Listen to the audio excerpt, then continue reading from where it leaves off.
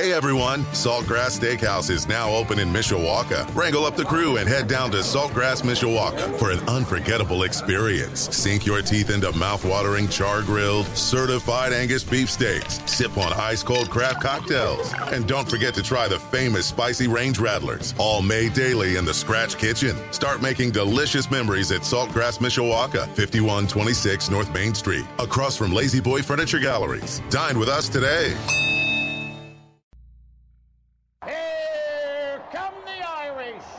Notre Dame football coverage continues now. Gives to Estime. He leaps at the one and goes over the stripe. Touchdown, Notre Dame. Budweiser's weekday sports beat. Hartman keeps it, runs it up the middle, bulldozing to the end zone, and he's in. On Sports Radio 960 WSBT. Low snap, hands off inside to Estime. 10-5. He'll get there. Touchdown, Notre Dame. 9 minutes after 6 o'clock on this Wednesday, July the 26th. Budweiser's weekday sports beat moves into hour number 2. Darren Pritchett with you on day 1 of Notre Dame football fall camp. Joining me right now is the Notre Dame football beat reporter at Blue and Gold Illustrated, blueandgold.com, who was front and center for some football today and then had to battle the rain and the lightning. I think recording some videos at blueandgold.com. I'm glad you didn't blow away. I'm glad you're with me here on day 1 of Notre Dame football training camp. So good to be with you. And now we get to talk about footballs in action rather than guessing what's going to happen. It feels good to be talking about pigskins today. Yeah, absolutely. And I'd rather it rain on us when we're trying to record a video rather than when we're sitting out there on the practice fields.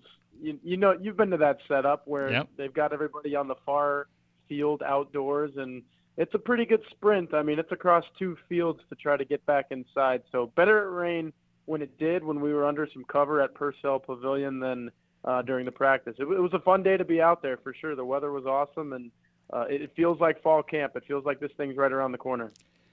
I put together my own Notre Dame football depth chart today, and I had my running back list, and I've altered it 4 times because I'm trying to figure out what the order is going to be. First off, this is a really good problem to have. The 5 guys I'm trying to put in order, I mean, Tyler, these are really, really good running backs. So it's not like you have 2 weak links at the end that you're trying to figure out the order. I mean, these are 5 guys that I feel like Notre Dame has a lot of confidence in, including, a 2 freshmen in Jeremiah Love. But Audric Estime, we know is Batman. That's pretty simple. But you got Price, Ford, Payne, Love. It's really hard to put them in any order at this time.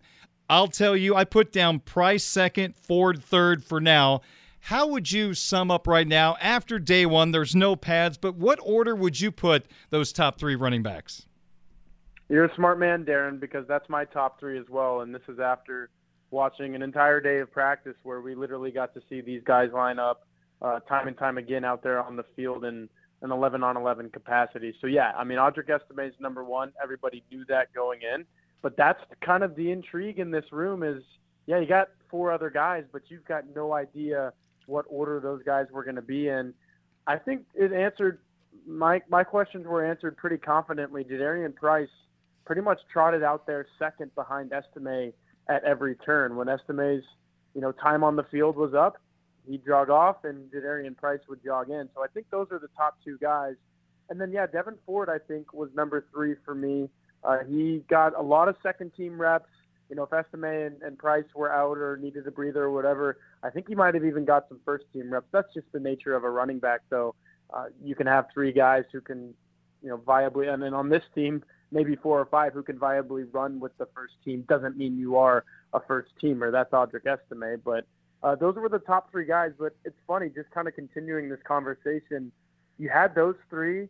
And then I thought Jeremiah Love was kind of in lockstep with Devin Ford, so maybe that was like a 3A and a 3B. But then I look down at my notes and I start remembering some of the plays and replaying them in my mind, and I'm like, well, shoot, Jabron Payne ran in a touchdown and caught a touchdown consecutive plays during this practice. This was 11-on-11, and if you read our stuff at blueandgold.com, it was all red zone today. Every single snap was inside the 20-yard line. We'll probably talk about that a little later in our conversation. But So that's why you'll see me reference so many touchdowns. But still, on consecutive plays where, you got a defense out there who kind of probably knows what's coming in a lot of these red zone packages from the offense, for De'Ron Payne to score twice in a row, I thought it was really, really impressive. So I thought it was Estime, Price, Ford, Love, and then I'm like, well, shoot, where do I put Payne into this thing?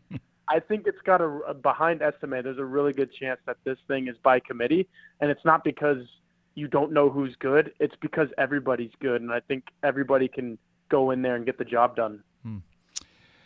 Tyler, if we would have had our say, we would have had Sam Hartman throw a lot of deep balls today because that's what he did so well at Wake Forest, but you just defined what practice was about today on the offensive side of the football. Red zone work, taking snaps inside the 20-yard line. So we don't have anything to report of Sam just letting her fly down the field, but give me your thoughts on the chemistry that was or was not there between Hartman and his wide receivers on day one of fall camp. I thought it was pretty good. And again, I thought the defense kind of knew what was coming on some of these, so there were some broken up plays. I don't know if you'd probably say the defense won the day. There were a couple really good interceptions. Benjamin Morrison had one, Clarence Lewis, and Jaden Mickey. So right there, you're like, whoa, not only turnovers, but turnovers in the red zone. That's a good sign for the Notre Dame defense. Outside of that, I thought Hartman was doing what he did at Wake Forest and really what he did in the spring game this past spring for Notre Dame, and then kind of throughout the spring as well. He was spreading the ball around is the big one. Chris Tyree was a target of his. He was looking to the running backs out of the backfield. He was throwing to the tight ends a little bit. Holden Stays was a favorite target of his today. So I think that was an emphasis as much as kind of getting these red zone plays in and maybe some misdirection, some tunnel screen types of stuff was just, hey, man, we got a lot of weapons here. Let's try to use them. And again, it wasn't air the ball out downfield type of day, that kind of got me out of bed early this morning. I was like, hey, we get to see Sam Hartman throw the ball 50 yards. We did not. I mean, even in the individual drills and the one-on-ones before some of the competitive 11-on-11 and 7-on-7 stuff, it was all in the red zone. So that's kind of a tough proposition for a quarterback. And again, especially when the defense kind of knows what's coming, but it didn't feel like one of those days in the spring where this guy's brand new. And I mean, we talked back in April or, March and April, it looked a little discombobulated back then, and maybe he wasn't fully comfortable with his surroundings. Today, I think he was. He's spreading the ball around through a couple touchdown passes. So for as far as a first day of camp goes, and if you're going to limit the situation to what it was, I think Sam Hartman performed pretty admirably today. He's Tyler Horka, Notre Dame football beat reporter, Blue and Gold Illustrated, blueandgold.com. Was there a consistent first-team wide receiver group today? There was, and there really wasn't much rotation, and there was a slight difference from what we saw in the spring. You still had Jaden Thomas out there, and you still had Tobias Merriweather. Those would be your two outside guys, Merriweather boundary, Thomas field. And we've seen Thomas play a lot of slot, obviously, which was interesting because you saw that a lot in the spring. But playing slot today as the number one guy was Chris Tyree. And I think that is a huge boost for Notre Dame just in the sense that he gives you a different body out there. Now, look, there are some people who may be totally out on Chris Tyree just based on what's happened in the last couple of years with the injuries. And then last year he was a third fiddle running back to Audric Estime and Logan Diggs. And, from that freshman season, things have kind of slid downhill for him. But we talked about how this can be a rebranding, a reinvention of sorts with Tyree moving to wide receiver. And I thought he looked pretty good today, just getting open. And he's one of the guys that, as I mentioned earlier, Sam Hartman threw a touchdown pass to. So he's got the rapport with Hartman. I think he's way more comfortable running routes as a wide receiver now as opposed to coming out of the backfield and running them. I asked Marcus Freeman at the end of the press conference today kind of the differences he's seen in Tyree from the spring till now and making this switch from running back to wide receiver. And, he says all the things that you're looking for. It's confidence, it's comfort. He's working with these quarterbacks more, so he's got a better relationship with them on and off the field, and all of these things are playing into him potentially being a starter for this team. And it goes back to the question that you asked, who are the first-team wide receivers? I think you can definitely Sharpie Jaden Thomas in there. I think Tobias Merriweather is coming into his own as well, and he's got the length and everything you want at boundary. He had a better day today than Deion Colsey, so that's where that separation is, if those are the two guys who are vying for that spot. And then you might see Chris Tyree starting as this team slot receiver. I mean, he's a veteran guy, even in that wide receiver room, even if he's only been playing this position for a short amount of time. This is his fourth season. You don't have a lot of senior wide receivers in that room. So I thought it was interesting to see him running with the ones, but that may be something that continues throughout fall.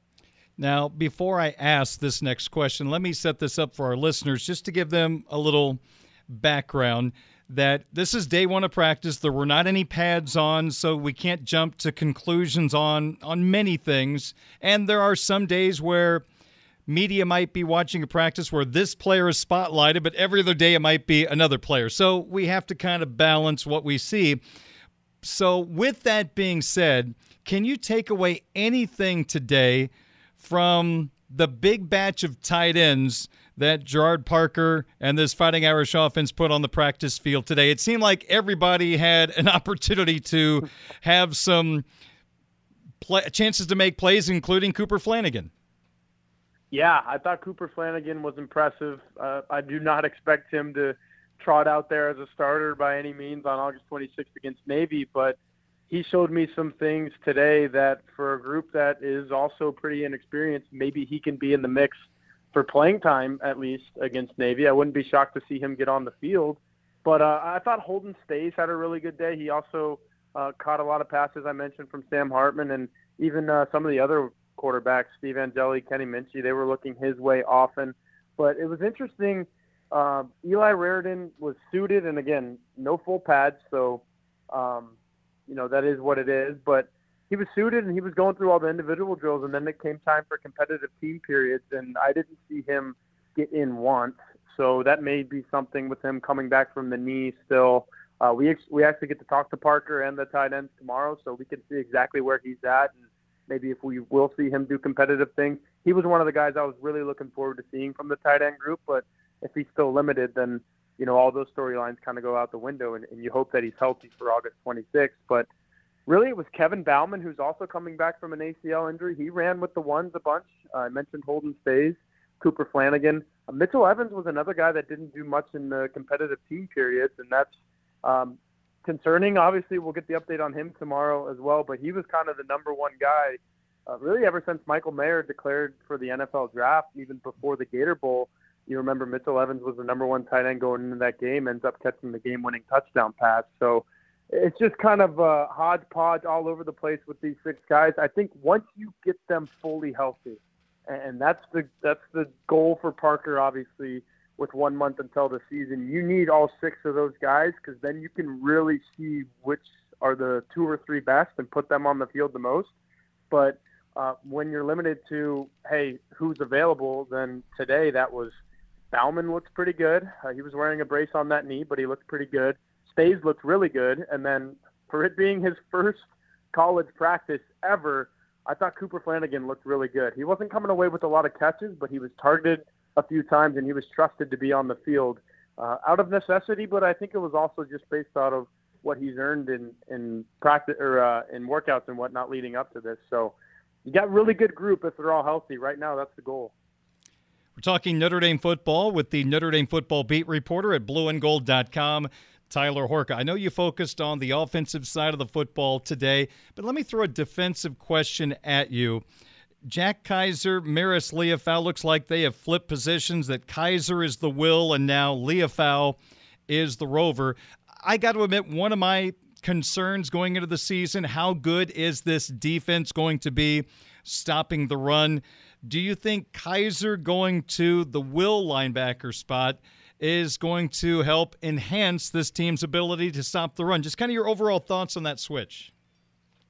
Yeah, I'm not sure. It's an interesting one to make this late. I mean, these guys are all graduates, and I thought Jack Kaiser was awesome, especially against the run last year. So you do kind of worry if moving him kind of brings down his quality of play. Now, you hope that he's a good enough player to where it won't matter, and he's just as good with this new position as he was primarily as the rover. But it's also a thing to think about that this might be a case where if Notre Dame goes nickel a bunch this year, which I think it will, I mean, that's probably its strongest defensive package. Because, again, I mentioned Clarence Lewis had an interception today. I thought he looked pretty good. Maybe Kaiser is that guy that stays on the field a little bit more as opposed to Leofau, who led this team in defensive snaps last year. I just truly think he got a little overplayed, not out of fault of his own. If the coach says, hey, you're on the field, then of course you take those reps. But, I mean, that'll wear you down a little bit. You've seen J.D. Bertrand get worn down as well. So I think it could be a switch, just kind of keeping the health and the general well-being of these players in mind. But again, it might be one that is more scheme-focused and scheme-driven as well. I can't wait to ask Al Golden specifically about some of these things. But, yeah, I mean, this is a group where you have to get the most out of those three linebackers in the middle, because you heard Marcus Freeman today just the way he talks about those guys. He keeps on saying, you know what you have, and then you know what you have.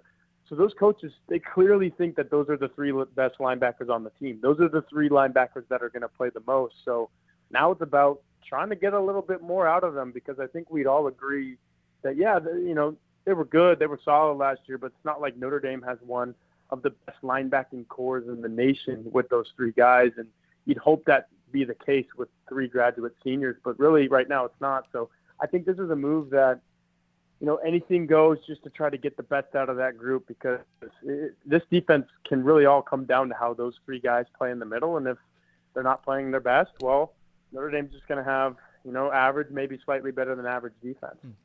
Final question for you. And again, I want to make sure the listeners know you focus on the offense today. This is more of a defensive question, but watching the offense, I'm sure some guys popped up. I'm going to give you three names, and these are all newcomers to the program. You got a strong side defensive end and Javante Jean-Baptiste out of Ohio State. You got Thomas Harper, who could be a nickel, could be a safety. He's out of Oklahoma State. And then the Rhode Island kid who played corner last year, could be a safety, Antonio Carter. Did any of those three pop up today while you were watching the offense?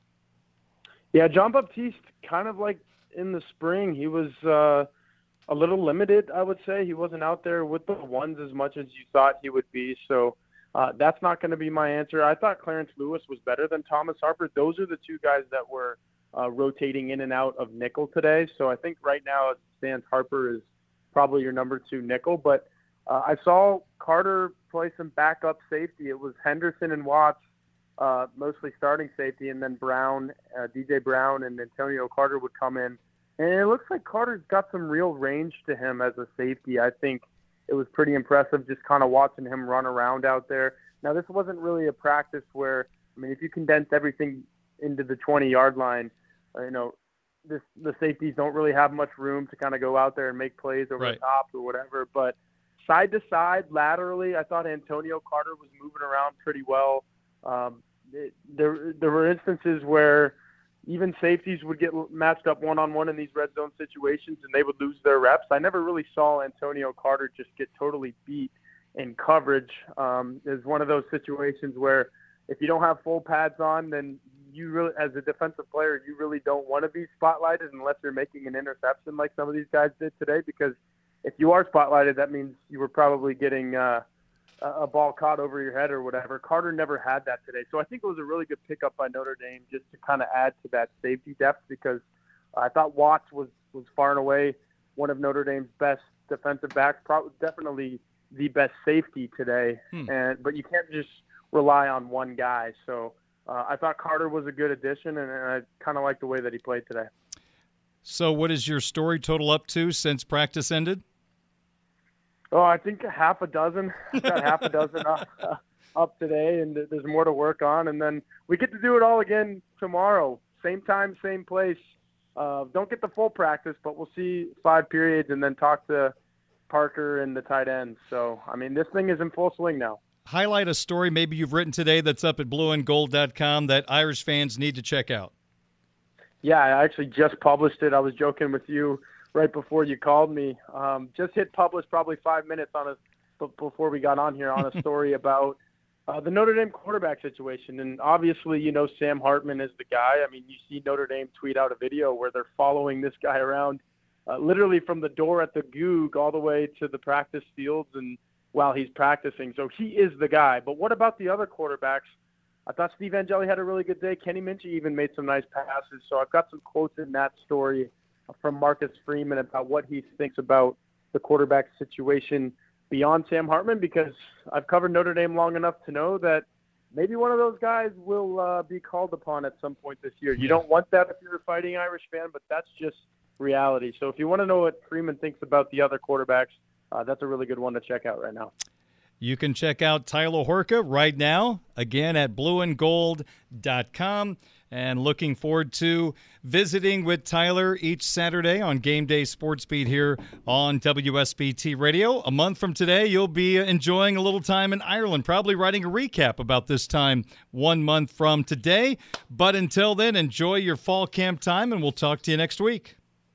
Yep, can't wait. Thanks, Aaron. Thank you, sir. Tyler Horka, Notre Dame football beat reporter, Blue and Gold Illustrated, blueandgold.com. Your time is 6:29. Coming up next, the next segment in our Notre Dame football opponent preview. Today, game number 4. It's those Chippewas of Central Michigan under the spotlight on WSBT. Hey everyone, Saltgrass Steakhouse is now open in Mishawaka. Wrangle up the crew and head down to Saltgrass Mishawaka for an unforgettable experience. Sink your teeth into mouth-watering char-grilled, certified Angus beef steaks. Sip on ice-cold craft cocktails. And don't forget to try the famous spicy range rattlers, all made daily in the Scratch Kitchen. Start making delicious memories at Saltgrass Mishawaka, 5126 North Main Street, across from Lazy Boy Furniture Galleries. Dine with us today.